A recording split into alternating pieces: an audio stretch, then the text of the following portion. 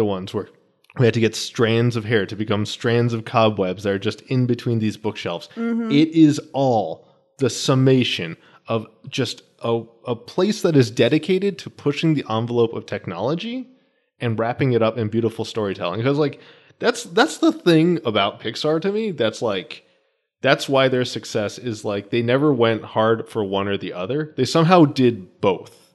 Yeah.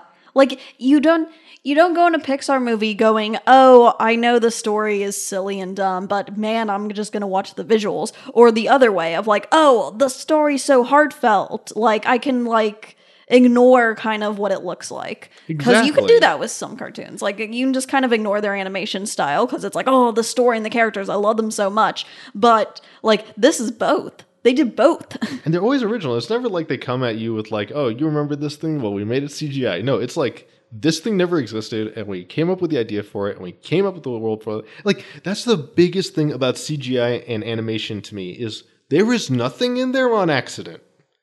Every single detail, every single piece, literally, like no one just made the set for Toy Story. Like it wasn't just like they like made a set and have like Woody and Buzz just like walking around it. Like no, someone had to render every bookshelf, every book, every cobweb, every piece of dust.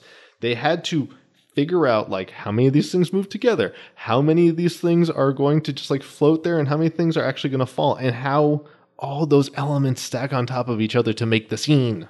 Yeah, I guess the best you would say is that you could have an accident, I'm doing air quotes here, occur where they drew something in and then decided later, oh, we're going to take that out, and they never actually took it out. But at some point, everything in there had to be drawn in. Exactly. So someone decided, I wanted this in here. Yeah, like every single like little thing on the fridge, everything that is in Bonnie's room. Like that's the thing is like it would have been one thing if they just threw in a bunch of like this is a pristine asset. Like no, things have wear on them. The toys have the scrapes on them.